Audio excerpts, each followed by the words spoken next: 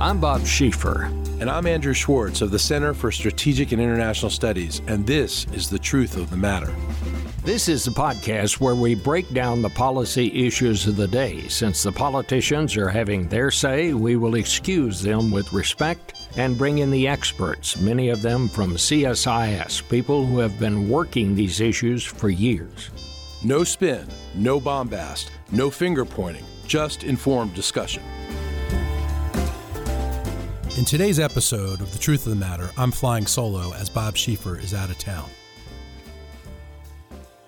To get to the truth of the matter about his new report, Defense Against the Dark Arts in Space, Protecting Space Systems from Counterspace Weapons, we have with us Todd Harrison of CSIS.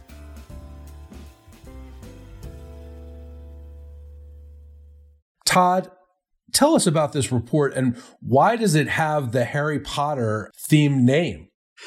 Well, the whole idea for the report really started from another series of reports that we've been doing over the years called our annual space threat assessment. And in those reports, we look at all of the different types of counter-space weapons that other countries are developing and testing, particularly China, Russia, Iran, and North Korea.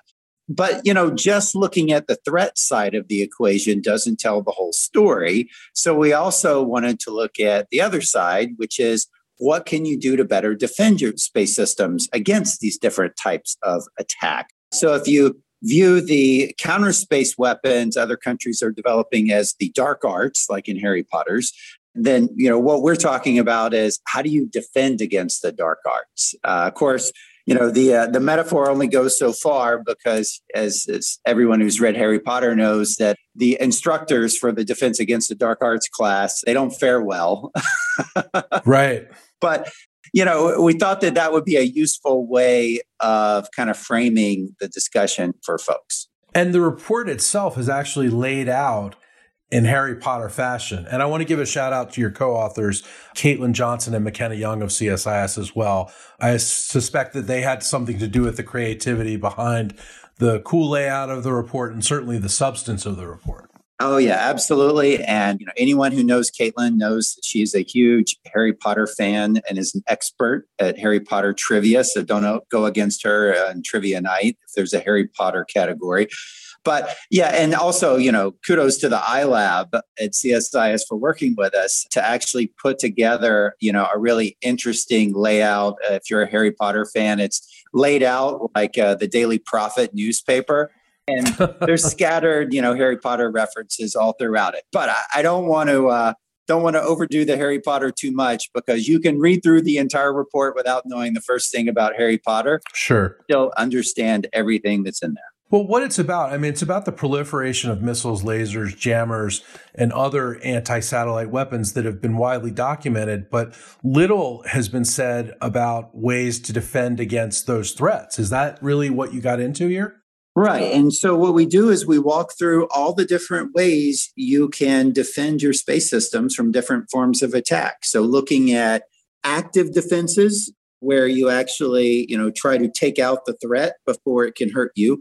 But also looking at passive defenses, things you can do to shield yourself, to make you more difficult to target, or so that you can better withstand an attack and operate through it. So we went through and looked at, different satellite architectures. We looked at different types of technical defenses. We looked at, different operational defenses, tactics that you could use to help protect yourself. We looked at the full range of different protections, but then we went a step beyond that. And we also looked at how would you employ these defenses in a realistic environment. And so, that was part of what we analyzed in the study as well. Todd, you've said, and, in the report, it also indicates too, that a lot of the rhetoric coming from government officials, and this isn't just our government, this is globally, and other think tanks and other policy institutions has implied that space is not defendable. Do you disagree with that? What do you think about that? Yeah, no, I absolutely disagree with that. I think if you look at the facts, if you look at the range of defensive options available, space absolutely is defendable. It's just like all other domains of warfare, right? On the land, at sea, in the air, we're entering, a period where it's a highly contested environment in space and in all domains. And so you just have to fight through those threats and to be able to maintain your ability to conduct operations. And, it's not actually just about the military, the national security consequences of attacks in space. These counterspace weapons can and actually are being used against commercial systems as well, and civil systems like our weather satellites. We've seen attacks go against them as well. And so it really is about making the space domain itself and all the users of space, commercial, civil, and military, more protected against threats. And ultimately, a one-sided vulnerability invites aggression. Right. And so if you want to deter conflict in space, if you want to make it less likely that war extends into space, well, then you need to build stronger space defenses to protect against that. Some have suggested that the military shouldn't rely on space because satellites themselves are vulnerable. How do you feel about that? I think it is inevitable that we are going to have to rely on space. I mean, could you imagine giving up GPS right now, just in our civilian economy?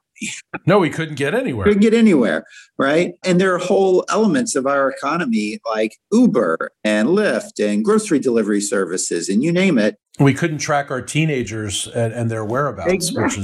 Which is more to the point. There are whole things that have built up around just GPS being available. Well, that's a military space system that's operated today by the Space Force. And if you think the civilian economy is dependent on GPS, well, wait till you look under the hood at our military. If you ask, and a typical Army brigade has thousands of different pieces of equipment within one brigade that use GPS, that use satellite communications, that receive downlinks from our intelligence satellites. I mean, we are so dependent on space. And what space gives you is the ability to project power at range, right? And as the military increasingly pivots from being focused on conflicts in a relatively permissive environment in the Middle East, where we can have forward stationed forces, as we pivot, to focus much more on China, the threats posed by China in the Indo-Pacific region, we're inherently going to have to operate over much longer distances in a much more contested environment. So space systems allow you to see farther, they allow you to communicate farther, and ultimately they allow you to extend the range of your forces. So what are the vulnerabilities that we really need to address? Personally, I am most concerned about the electronic warfare threats to our space systems and the cyber threats. They are the silent killers. That's not normally what people think of when they think of conflict in space. Normally, people think of the kinetic types of threats, missiles that go up and blow up satellites. That is certainly a threat. But what we see is things like jamming equipment proliferating. Not only do Russia and China possess, really sophisticated jamming equipment to neutralize a lot of our space capabilities, because if you can't communicate with your satellite, it's as good as dead to you. But these capabilities are proliferating to, countries like Iran, North Korea. We've even seen and documented some counterinsurgency groups using these types of satellite jamming capabilities.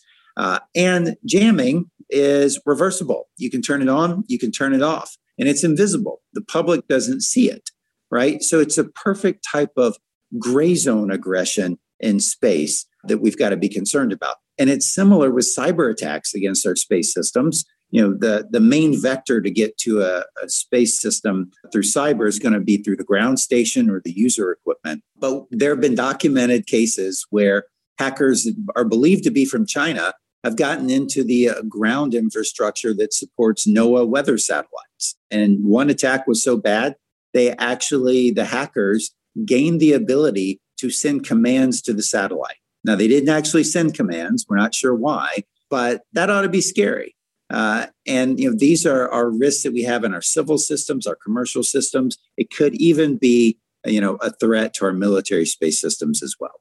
And so enough about all of this from non-classified open sources to be able to do a report like this. So I can only imagine what it would be like for someone inside the government with access to the classified information, the wealth of information that they have there to be able to really study this. That's exactly the kind of information gap that we're trying to bridge here. Is there's incredible amount of information about the threats, about the different defensive capabilities, about the results of wargaming that's gone on in the classified environment. And there's a lot of raw information that's out there in the public domain that's open source.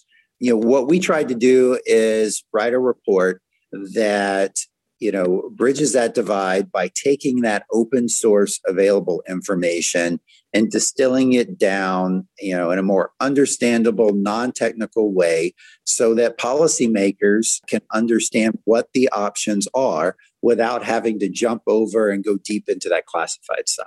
Now, one misconception, and this is something that I thought was a big takeaway from your report, but there's a misconception that space has only recently been militarized. And your report details how that's really not the case. Can you explain? Yeah, and part of it is the rhetoric. I blame speechwriters, right? That you hear a lot of senior military and civilian leaders, secretaries of the Air Force and the like. They'll make statements like, "Oh, space has suddenly become a contested warfighting domain," and that just ignores the history. Right? That, Sputnik, the, first, human-made satellite was launched in 1957. The first anti-satellite test was conducted in 1959, right? Where the United States launched a missile from a bomber to intercept one of our own satellites in orbit just to show that we could do it. Space has been used for military purposes from the beginning. And depending on how you define a space weapon, which is something we also talk about in the report, I would argue space has been weaponized at least since the 1960s. When the Soviet Union started building and testing satellites that could attack other satellites. If that's not a space weapon, I don't know what is. So really, this whole debate about whether or not we should militarize space or whether or not we should weaponize space, that's not the issue. It's already been militarized. It's already been weaponized. Our decision is, how do we want to respond to that? So that brings me to another key takeaway from your report, which is that wargaming, whether it's open source or classified, can really be helpful in terms of how we frame our defenses going forward.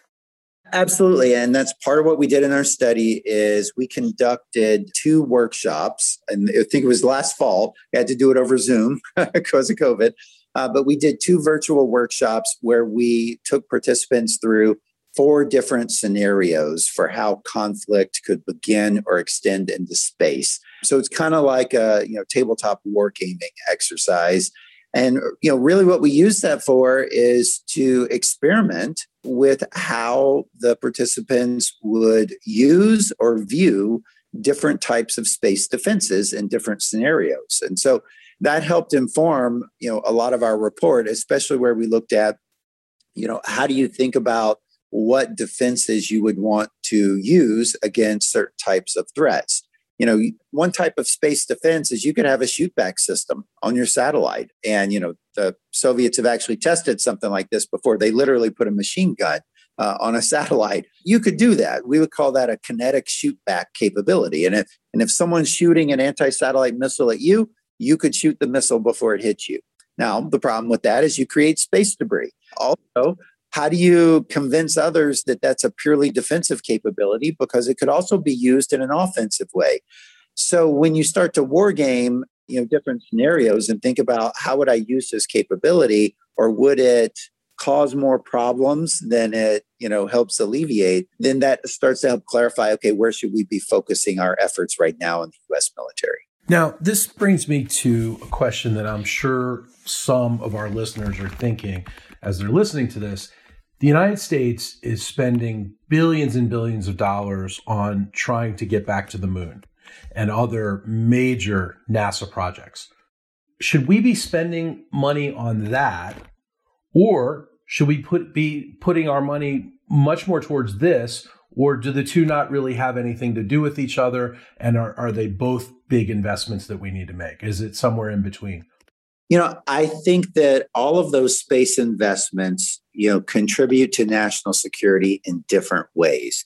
So science and exploration has always been the job of NASA, all right? And that is, NASA is a civil agency. It's focused on science and exploration. And the way it contributes to national security is through soft power, diplomacy, and information. If you think of the DIME construct of national power, it's the D and the I is really where NASA focuses. Where the military efforts in space focused are obviously on the military dimension of space. And then, now we've got this Office of Space Commerce over in the Department of Commerce, and they're really focused on the economic dimension of space.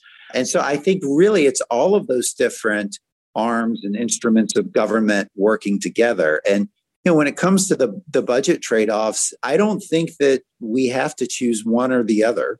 I think that we can do both. I think we can invest in our science and exploration in space through NASA, the Artemis program, going back to the moon, and things like the Artemis Accords, which is a set of bilateral agreements with other nations who are going to take part with us on that program.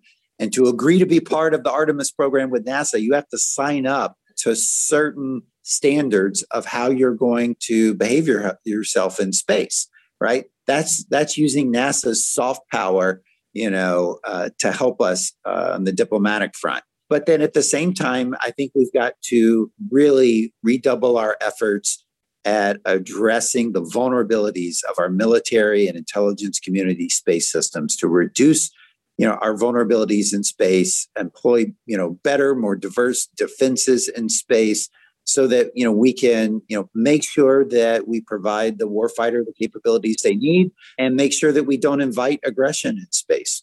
How should the United States government incentivize commercial space operators to get involved with this?